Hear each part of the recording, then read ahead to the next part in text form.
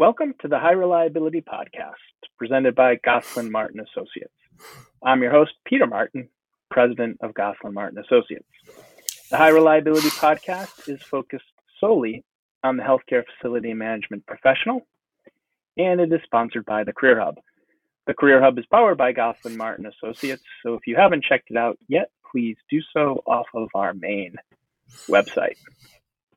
Today, we are excited to welcome Thomas Elliott to the High Reliability Podcast. Tom is the Director of Facilities Management at the Sutter Medical Center in Sacramento, California. Tom has been working at Sutter for 5 years.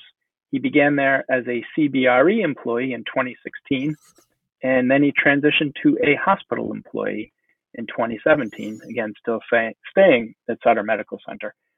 Tom is an Air Force veteran with experience in healthcare technology management and healthcare facilities management. He's got a track record of success in managing medical facilities, properties, and assets.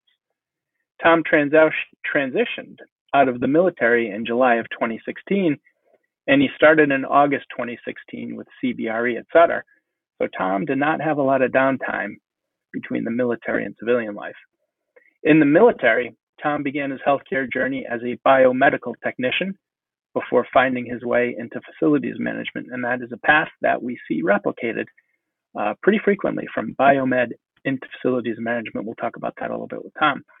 Tom was stationed in the Azores, Portugal, and Japan before ending his service on Guam. Tom has his BS in religion. He has an MBA in project management, and he is an MHA candidate in healthcare administration. In addition to all this, Tom has a family. So, Tom, you're a busy man. Welcome, and thank you for joining the podcast. Thanks, Pete. It's good to be here.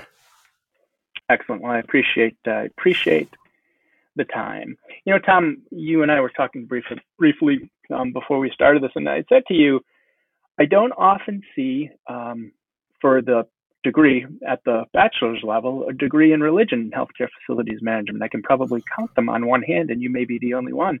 Tell me about that path, Tom, and how did you go from religion then into military into facilities management? It seems like an interesting career track that you took. Well, it's funny, Pete. It's, as I was saying before we started, it wasn't exactly it wasn't exactly on purpose, really. It was more of, I won't say on accident either. I don't know that there's such a thing. But where it's, after I graduated high school, I decided, just didn't know what I wanted to do, but I wanted to serve in some capacity at some point. So, couldn't figure out what to do, had to move away from home. So I went to Bible college, spent about 3 years there, met the girl who would become my wife. We knew each other for about 3 months before I decided she was going to be the one I would marry. Wow. And we were married a few months later. And then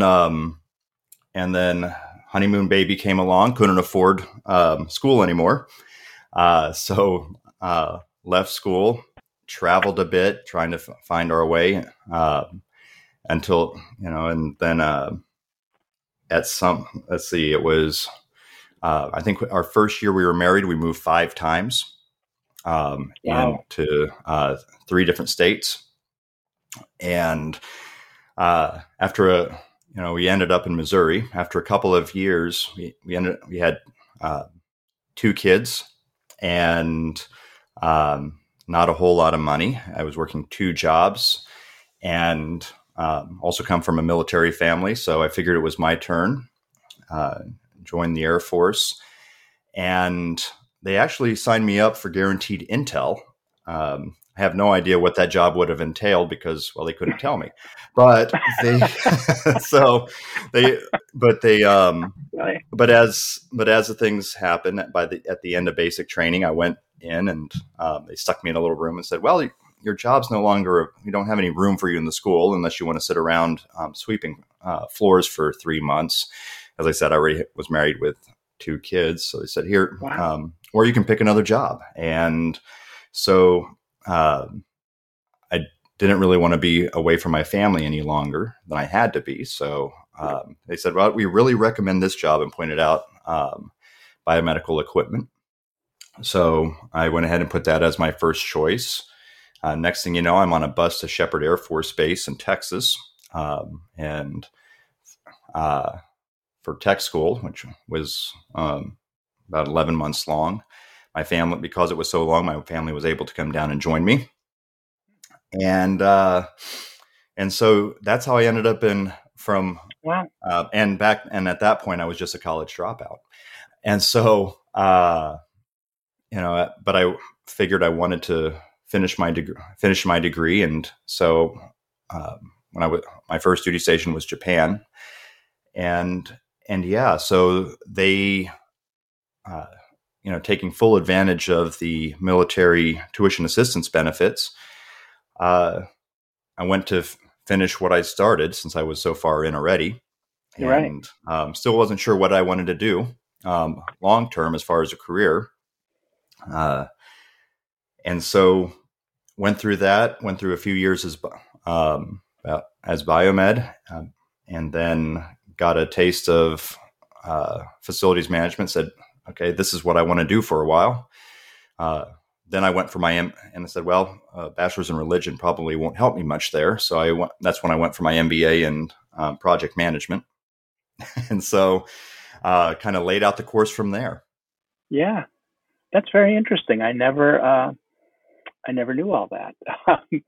Very interesting. Let me ask, Tom, you said, going back to kind of your evolution prior to you joining the Air Force, you were in 3 states in, did you say 5 months or 5 years? I always write notes down, but then I can't. Did you 5 months, correct? So, yeah, well, we were married in January of 2001, and moved. Oh, and we were in college, and I was still in college in Florida. And as I said, my wife was pregnant with our firstborn. And they're like, well, can't afford to do this anymore. So met some people, the value of networking, met some people, and they said, hey, why don't you just come up and try radio for a little while? And so went up to North Carolina, spent about a month doing that, and said, okay, well, this was fun. What type of radio? It was actually a Christian radio station based in North Carolina. I was there, I guess I was there 2 or 3 weeks, I guess. They had I don't know, they still do these telethon kind of things for fundraising. And I got a little bit of experience there, but really couldn't. But then I let my in-laws talk me into moving up to Pennsylvania, where my wife's from, and spent about 3 months there. Anybody who's married can probably relate a similar story. Maybe not the same, but probably something similar, right? But we spent about 3 months. Yeah, we spent about 3 months there. I started out with at a greenskeeping because I was doing groundskeeping to pay my way through college, and so I found a job as a greenskeeper at a really nice golf course in Central PA. Then in order to make a little more, because, well, we were expecting a baby, went to work for Hershey Resorts as a groundskeeper. And then, after about 3 months, for various reasons, I said, okay, done with this. Packed up my, I think she was, 6 months pregnant at that point, 7 months. At that point, packed my wife up and everything we owned into our little Mitsubishi Mirage. Packed on top. That Mirage isn't going to work when the baby comes.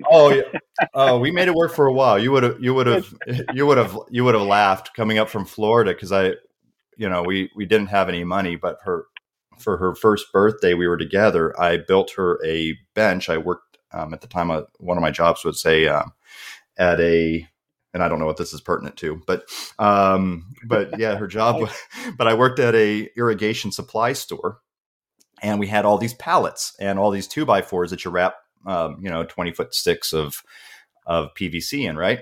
And so I built her a bench, finished it. As I said, I didn't have a whole lot of money, so I did it all with a $2 hammer and a keyhole saw, and finished that up. Well, she wouldn't let me leave it behind at that point. So imagine a little like a 2-door Mitsubishi with a soft carrier on top. Now, it didn't have the back doors, so you had nowhere to clip the back parts of the strap for the soft carrier. So I had a ratcheting loading strap from frame to frame around the top of it from side to side. And then I put the bench on top of that and ran another strap from the front to the back. Now, imagine doing that driving down a 95 through DC. We must have been quite a sight. I would like to clamp it. If I would have put her on top, it would have been hilarious. And she would have just sat up there in a rocking chair. It's been like Granny. Did you ever watch the first Vacation, Chevy Chase Vacation? Oh, long time ago. The grandmother dies. They're heading out to Wally World, and they put her on the top of their station wagon. Oh, that's been so long. In a rocking chair, and that's where they transport her. That was the visual that came to mind when you described that. That's right. But what's interesting, but probably more interesting than that is the day I decided to pack up and leave Pennsylvania was 9/11/2001.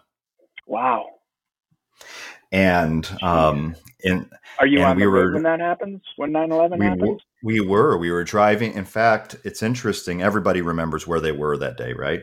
Yeah. But we were driving on the Pennsylvania Turnpike westward, of course, because we were headed to Missouri, where my grandparents lived.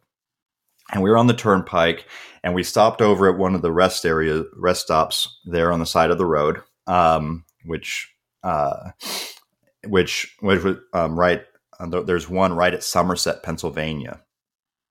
So we stopped in, we pulled in, and I remember distinctly a highway patrolman just flying past me. And okay, I was like, wow, they're in a hurry to go somewhere. Yeah. And so I pull off and I call my grandpa on the pay phone, because that's what we did back then. A couple quarters, right? Yep. And he's like, or call collect. That's what I used to That's do. Right. I'll collect all the time. That's right. So I call. Yep. Maybe I did call collect. I don't remember that part. I don't remember, but I remember calling him, and he's like, "Boy, you better hurry." He said, "Planes are falling out of the sky over there." And I'm like, and I look up, and at that time I look up to the TV, and the plane had just crashed there in Somerset. Right where we, in the area we were. So my wife came out. I said, "All right, get in. We got to go. We got to move." So wow. we pressed on. But yeah, that was my 9/11 story. We happened to be traveling. So yeah, I want to say I was counting it the other day. I don't remember what I counted, but my wife and I have been married about 20 years now, a little over 20 years now, and I think we've moved into 14 different houses since we've been married. 12 different houses or something like that. A few different countries, a few different states. It's been quite fun. Yeah. Obviously you have 4 children now?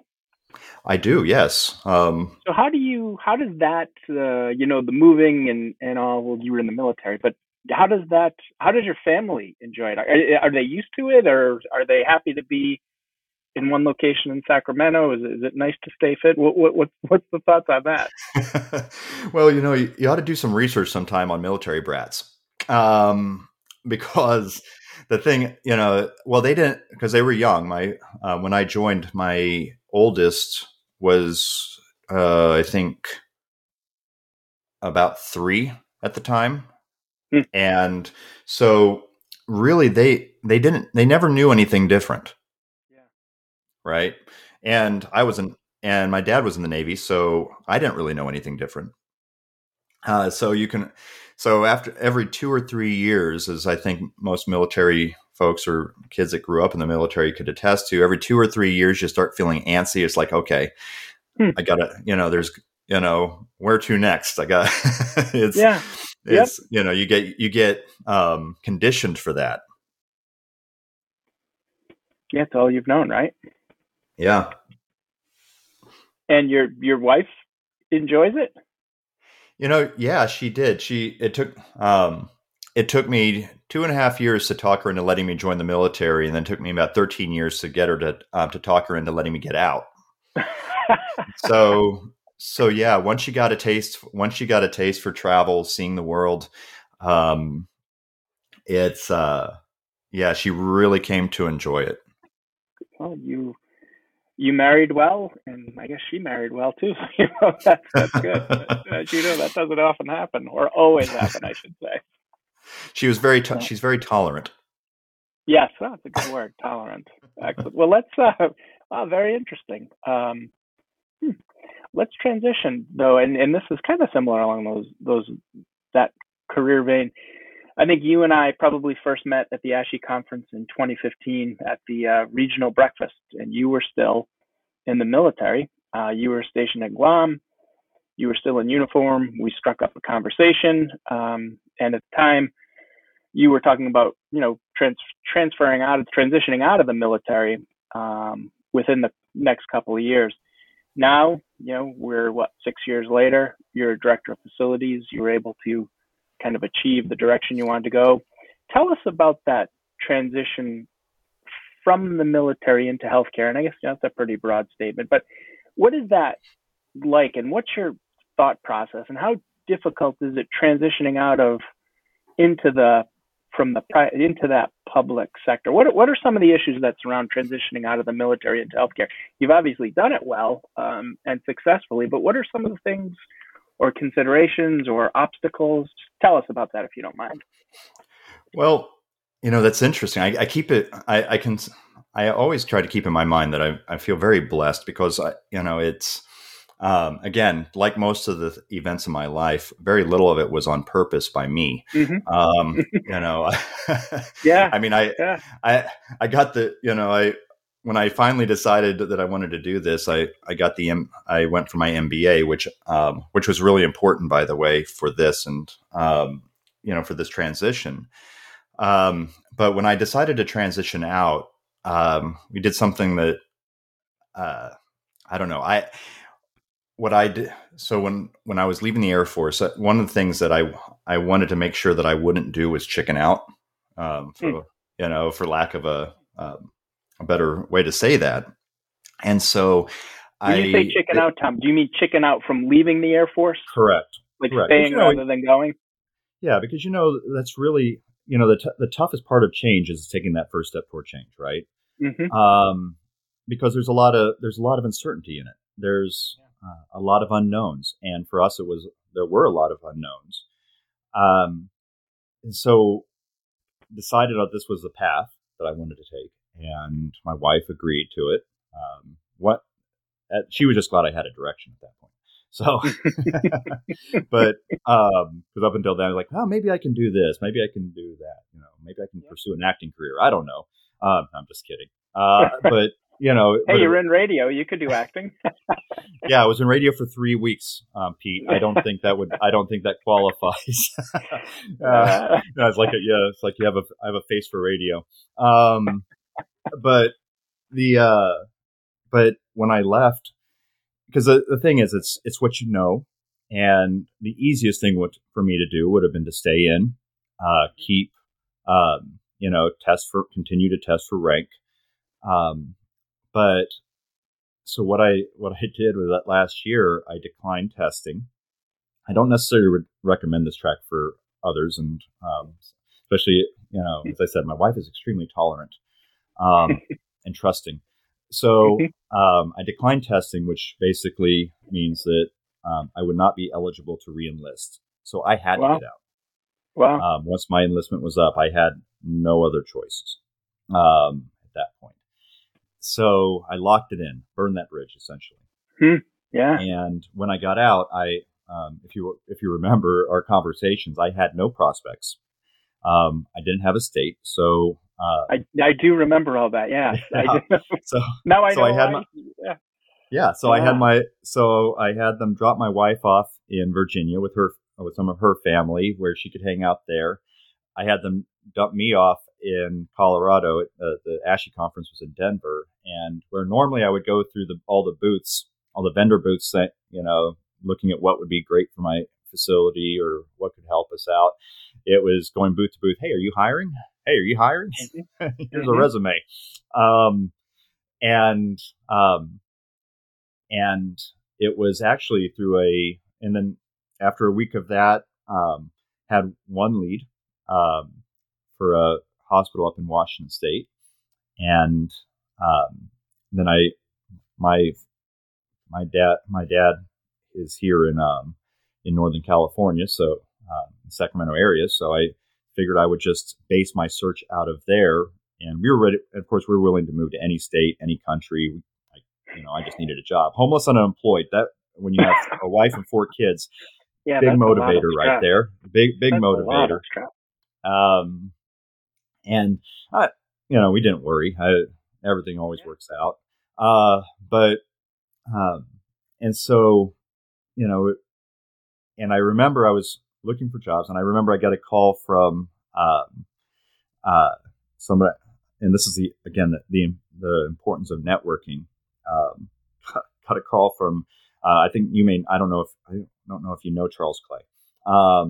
Got a call, and I'd worked with him before in my previous life, and he gave me a call and said, "Hey Tom, you're going to get a call tomorrow, and you need to apply for this position right now."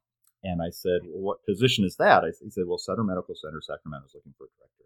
And so I Googled it, of course. I looked at while he's on the phone. I'm like, "Charlie, I don't qualify for this." My last facility was 86,000 square foot non-acute.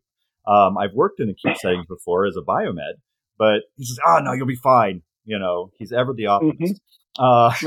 And yes, says, "Oh, you'll be fine. You're qualified. Just I put in a good word. You'll be fine." And so, sure enough, so I said, "Okay, whatever you say, sir." And so I put in the application. The next day, I get a call, and the hiring manager said, and it was from CBRE, and he said, so tell me, why should we hire you other than the fact that Charlie tells me we should? Great way to start it off. And I don't, and disclosure, I don't think he knew Charlie from before. Charlie was also, was, I guess, looking at a position there too. They had several positions open that they were working on. And so, yeah, we went through, he looked at my stuff. He said, "Well, let's do a face-to-face interview." And so the interview process, we did it because of timing. We did it all in one day. It was 8 hours. It took me 8 hours, a full 8 hours, to get through all of them. I don't know that it's seldom have I been that worn out at the end of anything. Yeah, that's a lot of work. You're talking for 8 hours selling. Well, yeah. Well, for the most part, yeah. So it was about an hour with the hiring manager and his boss, and then then it was a panel interview with the group of engineers and staff there at Sutter Medical Center, and then with the administrator, and then they gave me a tour of the campus. And so yeah, it was definitely an interesting interesting chain of events. I don't, I think a lot of it, you asked about how difficult the transition. I don't know that I was thinking about the difficulties a whole lot because, because again, it was find a job or be homeless and unemployed. Right. And if it was just me, that's perfect. I'd probably be okay with that. I could go back to delivering pizza. but when you have those responsibilities on your shoulder, and you've got a family to think about, and all of those things, Sure. you don't have you just don't have a lot of time to think about that stuff. And as I said, was very blessed to have made the connections that I made through the years, and to have a group of people that believed in me. Even when I did, I probably, if it had just been up to me, I probably would not have applied for this position. Just because I would have looked at it and said, yeah, there's just no way. Right. How big is your facility, Tom? So all in, just a variety of occupancies. It's about 1.5 million square feet. Huh. Yeah, we have 523 licensed beds. Yeah, so you went from, yeah, that certainly you would think, okay, the odds are stacked against. But you're right. So once you have, once you have kids, it's no longer about you. You can do anything if it's just you. But once you have those other responsibilities, you can't do just anything. Well, it's interesting. It was a kind of a tough go too, because it had been a difficult period here for various reasons with CBRE. I was the 6th director in 5 years. And I was going to ask you, are you going to I was going to ask you to tell that story, because it's very interesting, and it's even more interesting in light of you coming in to a 1.5 million square foot history with the background you've just described. Can you tell that story a little bit? Well, sure. It's more of a continuation, I suppose. They came in, and I came in, and they said, you'll be number 6.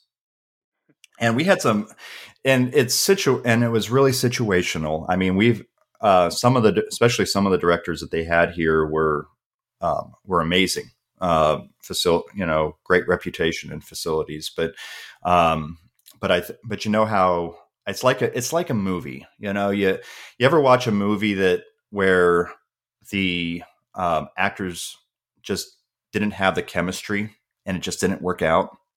Yep. For one reason or another, or difficulties just coalescing. And I think that's probably had a lot to do with it. There was an accident involved in one of them, so that it was no fault of anybody's in that instance, and the team really liked him. But it's just situation, right? It's things happen, and you have to kind of roll with the punches. And the engineering and the plant ops team there at Sutter Medical Center really had a lot of punches to roll through. Along with that, in 2015, it was essentially a merger. They shut down one of the old hospitals and combined the 2 hospitals into one campus, to a consolidated campus, which is, as you know, is difficult always, because there's, even though they're in the same organization, there's still different hospitals within an organization still have different cultures, right? And again, putting all that together can make a for very difficult situation for all involved. And how did you come in, or what approach did you take to settle that situation? And you've been there 5 years now, right? And that department has some stability that they didn't have in the previous 5. What was your approach? Especially, you're coming in, you've got to be, you're confident, and obviously your stick-to-itiveness in so many things is apparent. But you're coming into a new role, 1.5 million square feet, a department that's been in, not turmoil, but at least chaos and change. What's your approach in that situation? Well, I came in with a benefit that I think that helped me, and that benefit was I didn't know anything. And that can help. So, well, no, absolutely, because if you come in with the assumption to knowing that, or with a thought that you don't know anything, it can change your approach, right? I think when it comes to change management, I think one of the struggles, I think where a lot of times people come into struggles is that, well, and especially in the engineering field, we come into any situation where we see a problem. Our job is to fix broken things, right? To fix problems. And so the first thing that, and I've seen this play over and over again, where first thing somebody does, they come into a situation like this, and the first thing they want to do is change everything, right? Because they have an idea of what can make it work. Well, since I had very little prior art to work with, I had a great support group. My boss at the time, Glenn Zilligan, he was amazing. I had him to lean. In fact, he had to promise that he would stick around to support me in order to get them to hire me, I guess is what I found out later on. Because of my lack of experience, so basically they hired us as a team. So they didn't so much hire me at the time. And so a lot of it was watch and see. A lot of it was, okay, guys, clearly I don't have a lot of experience. What about this? And bounce it off the team, and get their feedback. Experiment, try some things. It was a lot of trial and error. But the one thing that we had, I think the biggest thing was for the first year was just listening. When I first came in, they had finding out, hey, what were the engineers' concerns? They said, well, safety was a big concern. So the first year I was there, we spent most of our time just focusing on the safety program, training, equipment. We spared no expense, had the full support of my administration at the hospital. We just, new fall protection, arc flash, all of that brought in. And, like all teams, we're pretty we have just enough to not get everything done. So we do our very best, and they do it anyway, because they're amazing. And so, they go through, and we focused on that in 2017, really focused on the safety. We also had Joint Commission. We were prepping for Joint Commission, of course. And got a better grasp on that. Always a work in progress, right? Safety isn't something you can do and then walk away from. And then in 2018, at the beginning of 2018, I sat down with my managers. I'm like, okay, what are we going to focus? For 2018, what's going to be our focus? Because Steve Jobs said when he came back to Apple, he said, focus is about saying no, right? It's not about paying attention to what all the different things that you can do. It's about saying no to all those things you can do and doing the one thing that you have to really do.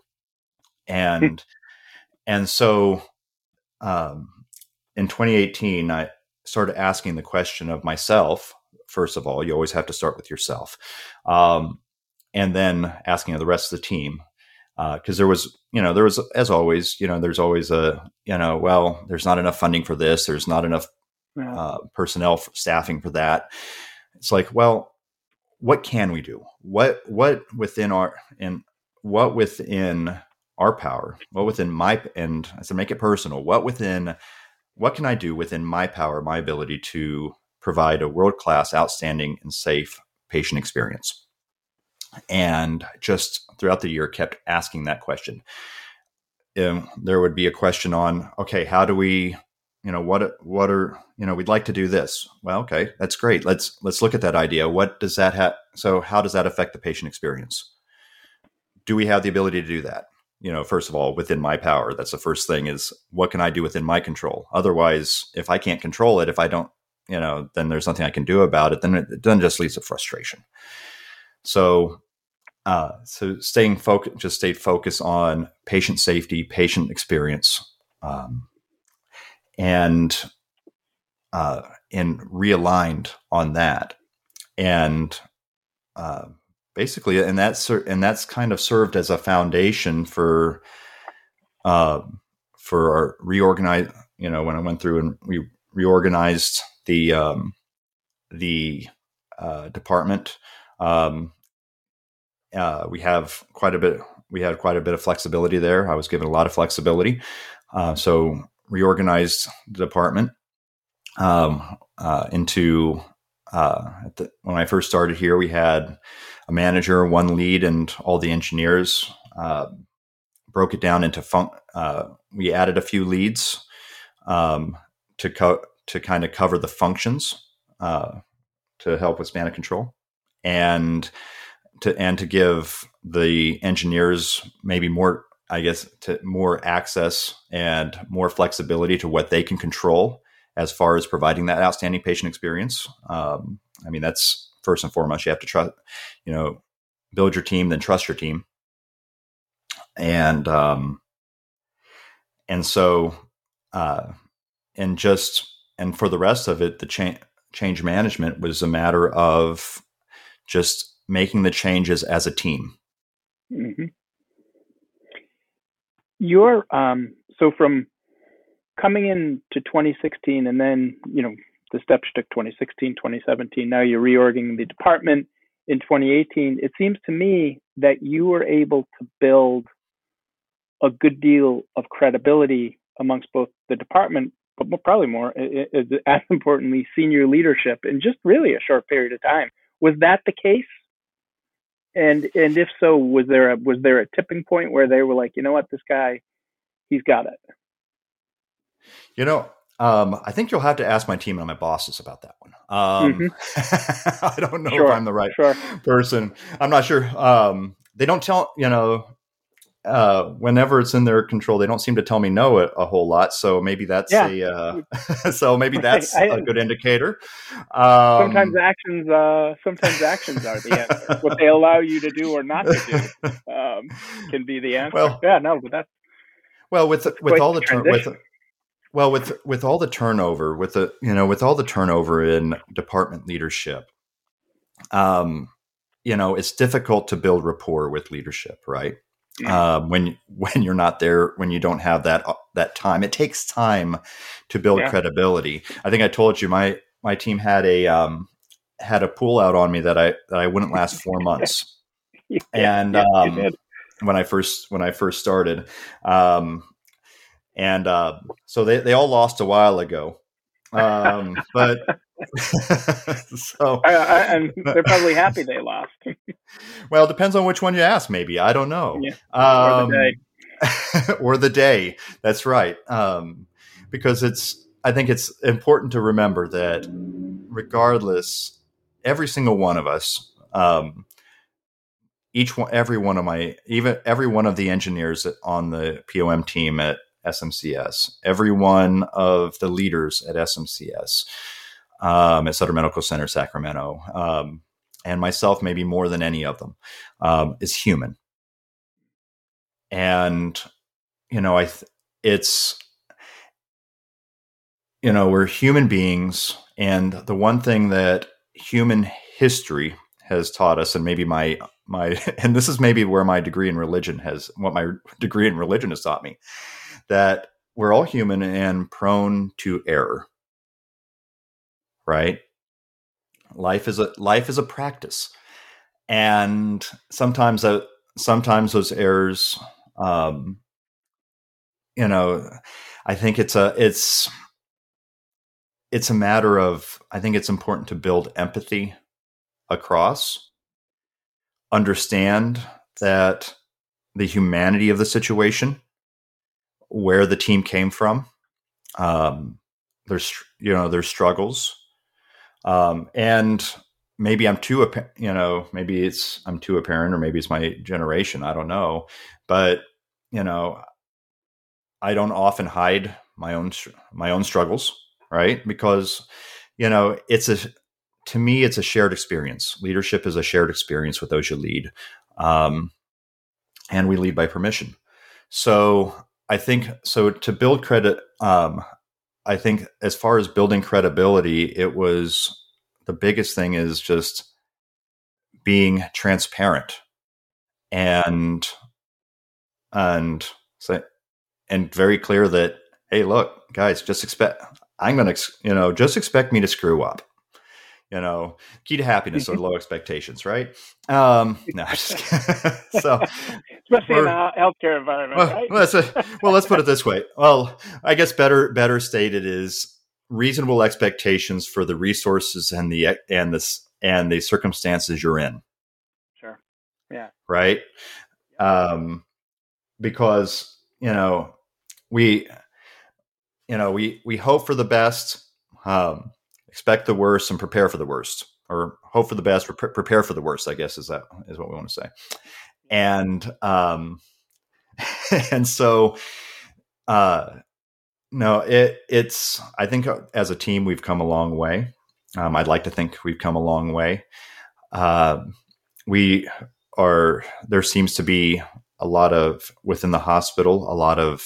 There does seem to be a lot of faith from from my administration in the work that we do and the path that we take, and the decisions we make, and they're incredibly supportive. But just like I'm completely open with the engineers and my team, it also goes the other way. I'm completely open with my leadership. If there's a problem, I make no bones about it. Here's the problem. Here are our options. Here's my recommendation. What are your thoughts? Right? Yeah. Yep. And again, a one team effort. You would, when we were speaking a couple of months ago, and I think this question goes along with what you're just talking about. You said relationships are built over food. Now, I agree with that. I love food, but tell me a bit more about that. Is there a challenging work relationship that you can recall that was improved over food? Not to minimize, but I agree with you. Food is a great bridge builder. Is there a specific example you can think of where you used food to advance a positive cause? Well, so many examples. I got to work for you. again, human experience, the best relationships, and that didn't come, that doesn't come from me. I think that I've seen that talked through at TED Talks and whatnot. I do remember one situation, one struggle, because that the team had early on when I arrived, was the project delivery and construction team, because they just finished, or they're just finishing up transition to a move, built a new hospital, and that hospital has its opportunities. That building definitely has its opportunities, as all of them do. Kind of like anything new, you have to take some time to work the bugs out, right? Mm-hmm. Because the best laid plans. I mean, a new building doesn't mean no problems. That's right. The best laid plans don't necessarily mean that you. Yeah, exactly. So, so there was the relationship I would describe as contentious. There was a lack of trust. And one thing that I figured we would have to do, because construction at a larger campus is never ending, right? Right. There's always some sort of construction. Everything changes, codes change, requirements change, service lines change. So there's always something going on, and you have to, and to succeed, I believe you have to really have a high level of integration and a great relationship between your operations team and your project delivery and construction teams. You can't do one without the other. And you can't succeed without the other. I mean, you can build without the operations team, but it may not come out with the best results. And you can try to operate without working with your construction team, but again, probably not with the best results. Yeah. So started by inviting our project managers to our plant ops potlucks, pre-COVID, of course. Now, we haven't had a potluck in a long time since the pandemic started, unfortunately. And I think that's something we've lost. We really miss and would look forward to getting back to someday. But that's where we started, building again, making it less of, hey, this is, the construction or master plan or whatever you want to call them, name. And I don't think this is unique to Sutter Medical Center. I think this is, from folks I've talked to across the industry, relatively normal. But taking it from, okay, this other department to a human being with a face, right? Yeah. Yep. And it's kind of like driving, right? I tell people all the time, I think it's anonymity is a problem, because the night you walk into a coffee shop and the folks working at that coffee shop are probably the nicest people in the world, right? And that's probably, we look in the mirror at ourselves a lot of this too. But once you get on the freeway, something changes, right? Yeah.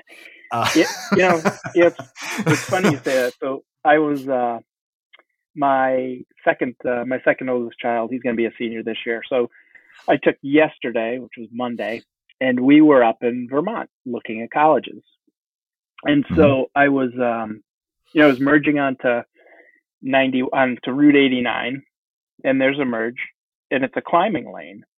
And so I'm climbing, and a lady's trying to get over, but rather than either speed up, slow down, because I'm speeding up because I want to get ahead of her because I know she's coming over.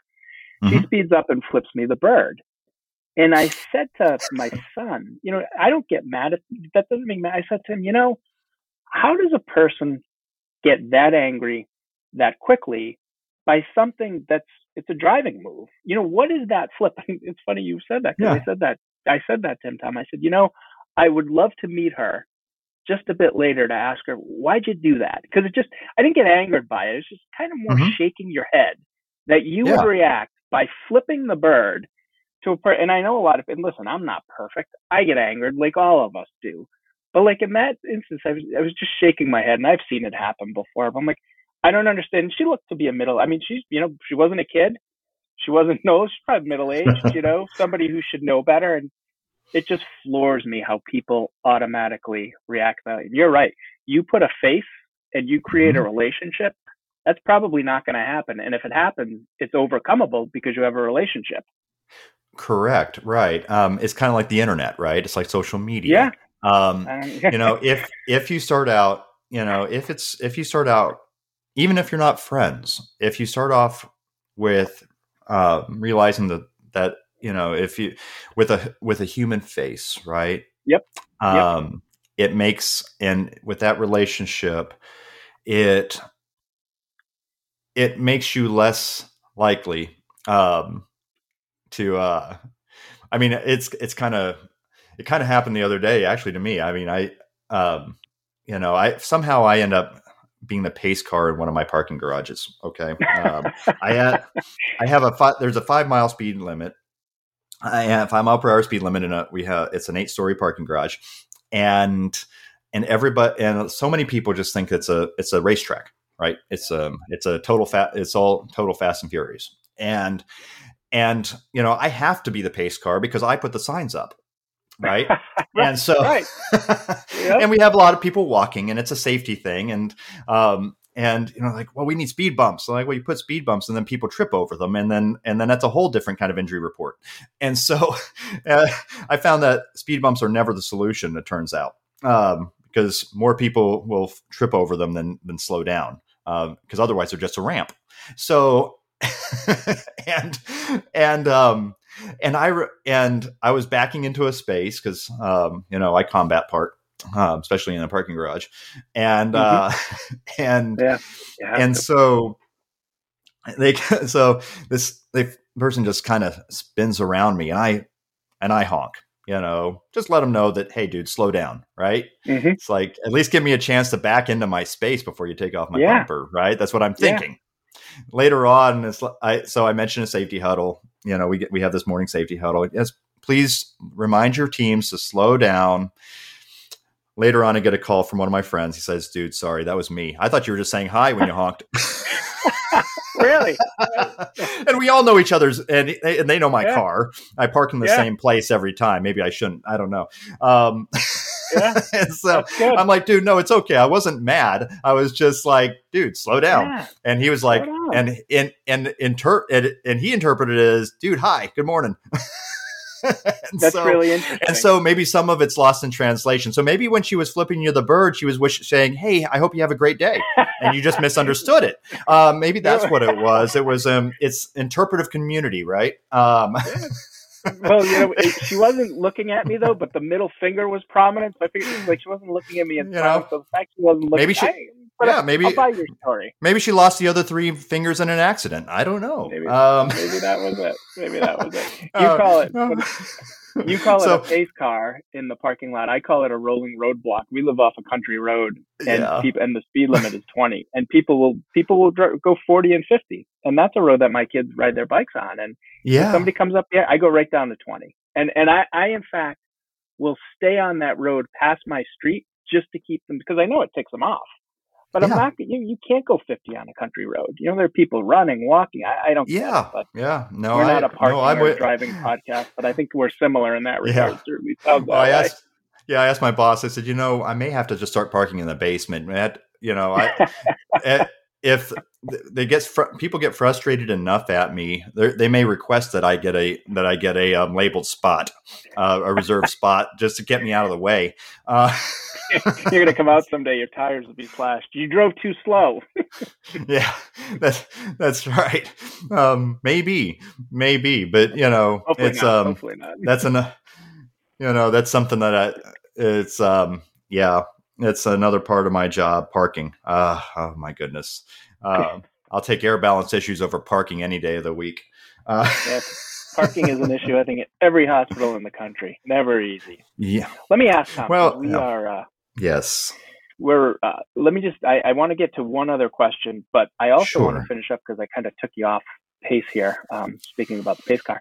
I assume, though, that relationship between ops and planning, design, construction relative to the hospital, did you use food to help create that relationship? Yeah. Well, what I started doing was, it started with food. It was basically treating, even though they're a completely different department, technically a different team, rolling them in and treating them as one team. Because planning, design, and construction that's a system level department, and so they don't have on-site directors or things like that, or to incorporate them and say, okay, look, we're all part of the same team. Make them, help them to feel like part of that cohesive unit, right? Especially when you're with a big organization like Sutter Health. I mean, we're a good size organization. And so it really was, and that was the start, putting faces to the names, putting a face to the department to help the engineers build that relationship so that they felt more open and free to discuss with them, say, hey, found this, we got this concern about the graphics on the new BAS, right? Where they could feel like they can bring those things up freely, and not feel like they're just getting pushed away, right? So that it becomes so those things become a conversation rather than just a back and forth group of demands, right? Yep. Absolutely. So from food, let's move to education. And just for those of you listening, I am talking to Thomas Elliott. Tom is the Director of Facilities Management at Sutter Medical Center in Sacramento, California. 1.5 million square feet of space, 523 licensed beds. I know that Tom and I have talked in the past, and I know relative to the education topic that we've spoken about a couple of times on high reliability, and in some of the articles we've written. Tom obviously has got an interesting background because you were in school and then life intruded, so you took a little bit of break before you went back, got your master's, got your bachelor's, your master's. Now you're your MHA. I know you love to learn. You've told me that before. So for you, learning is fun. But you've also mentioned that the FM landscape is changing, and we all see that. And that it's important to be able to communicate up and down the organization 360 degrees. You touched on a lot of that during this conversation. But tell me, Tom, what are your thoughts on the necessity of a degree at the director level for healthcare facility management? Because your perspective is certainly an interesting one, and you've got a great background to speak to this particular topic. Well, I think it is important. And I saw that before I left the Air Force, which is why I went for the MBA, because I didn't have necessarily the experience behind me to get my foot in the door, right? So part of that was when I was first looking to transition, I had years before I got out, when I first started in facilities, I looked at all the job postings that were out there, and for every level, and said, okay, what are the education requirements? What are the certification requirements? What are the experience requirements for each level? And I laid all those out in a Gantt chart because that's kind of the guy I am. So I laid out my career path in a Gantt chart. And when so I think for me, it was important. I don't know that I would have even been looked at for the position I'm in now without that degree, because that kind of balanced out that shortage of experience, right? I agree with you in your situation. Yeah, I think you're exactly right. And so yeah, I think that depending on your situation, I think there's some reasons it's important. But the other, I think part of it too, you mentioned, it's about communication. You mentioned communicating up and down. The chain, I think a really important aspect of a facility director's job and role is to translate engineering speak into CFO speak and CEO speak, right? Yeah. I think because it is a completely different language. I've lived in several other countries, and now I've always lived on base for the most part. But if you plan to live in another country where English isn't the language, if you intend to eat, buy food, survive, you have to learn the language, right? Mm-hmm. And so you would, and usually that's and the best way is by immersion. And so what I really, to me, and I hadn't really thought of this before, but, I think this is a benefit of working through your degree while you're working in healthcare, working in the situation, because it's like an immersive language learning experience.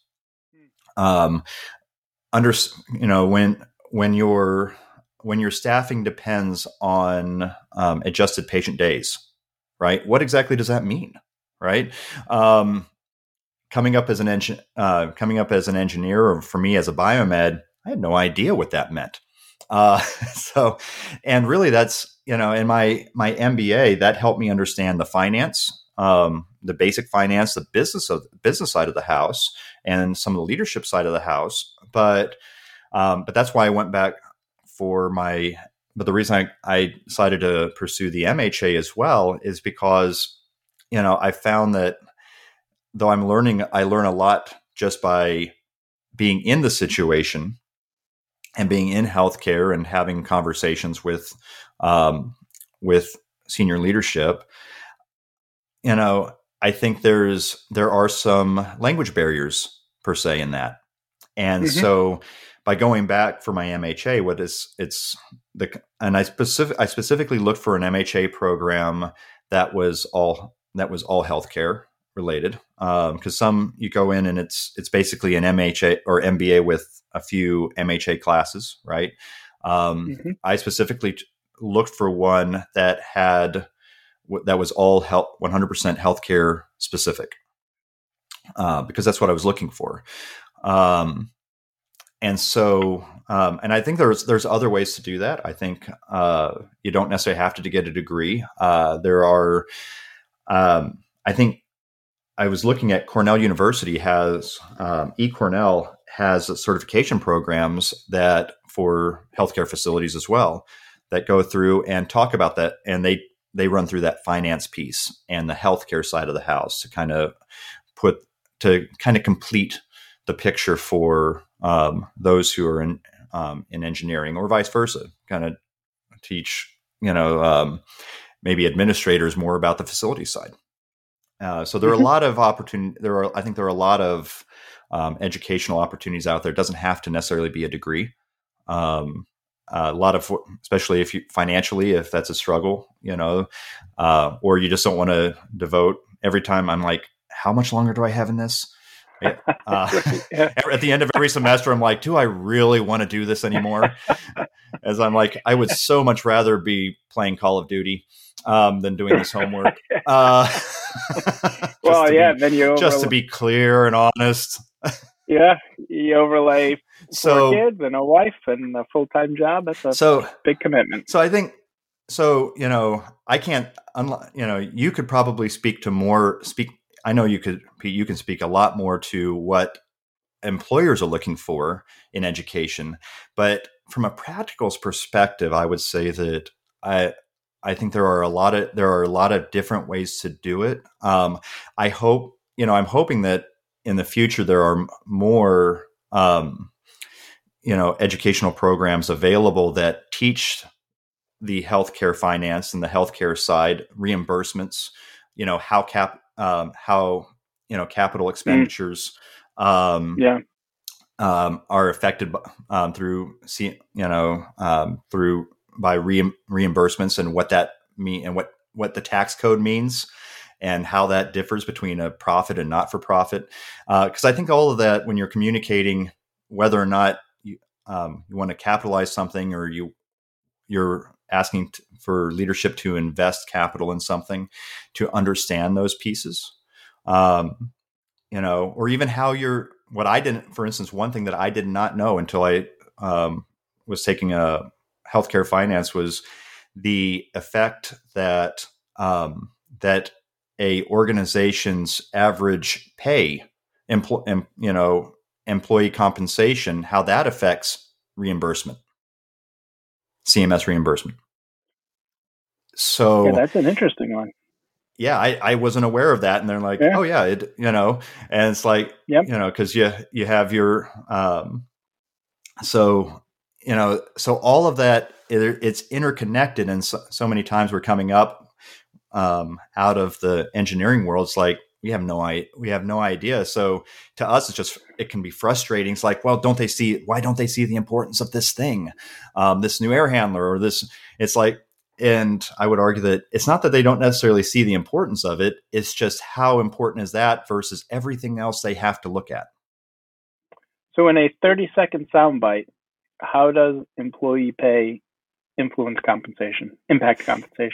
So, and as I said, I took a class, so I'm no expert. I am no expert in this, but my understanding from first semester finance was that there's that CMS basically takes the overall wage, the average wages for a region, not just an organization, but a region, and that wage ranking can affect, or I forget what it's called specifically. As I said, this is not my day-to-day life, but it was interesting. It sticks out in my mind. Yeah. So what's interesting is that that can, and it struck me that, that when you have leadership talking about whether or not to insource or outsource a function, if it's a lower wage function, that those lower wages within the hospital can affect reimbursement. So that could be another decision factor, right? In whether or not you're whether or not to outsource a particular function within hospitals, right? And I guess again, that's somebody, a CFO may listen to this and say, "No, Tom, you're all wrong." But that's how I took it from. But but that's your overall point, like take it out of the specific, is a good one, that the education kind of engaged that and brought that issue to your mind, whereas previously, like me, you wouldn't have made that connection. But now you've, Right. That's there, and you can certainly know where to go if you need to learn more, but you know that there's an impact there. Right. Well, my chief, you've learned something. Yeah, my chief nursing executive, I was sitting down, I was chatting with her the other day on a few issues, and we were talking about this a little bit, and I was talking to her about our community health needs assessment, right? And prior to the and I didn't, honestly, I didn't realize that the CHNA really, I didn't know what that was. I never heard of it. One of my courses required me to read our organization CHNA and talk about it and talk about our strategy for that. And that was enlightening, right? And which through the education, it's kind of pointing me at all of these different things that go into running a healthcare organization that I would have never thought of on my own. Yep. Yeah. It takes you out of your area and exposure. Mm-hmm. Well, Thomas Elliott from Sutter Regional Medical Center. Tom, that was a good discussion. I appreciate your time. I thank you for listening to High Reliability, or for being on High Reliability. It was my pleasure. Thank you all for listening. This is Peter Martin from Goslin Martin Associates, signing off from this episode of High Reliability, and we will talk to you soon. Thank you and have a great day.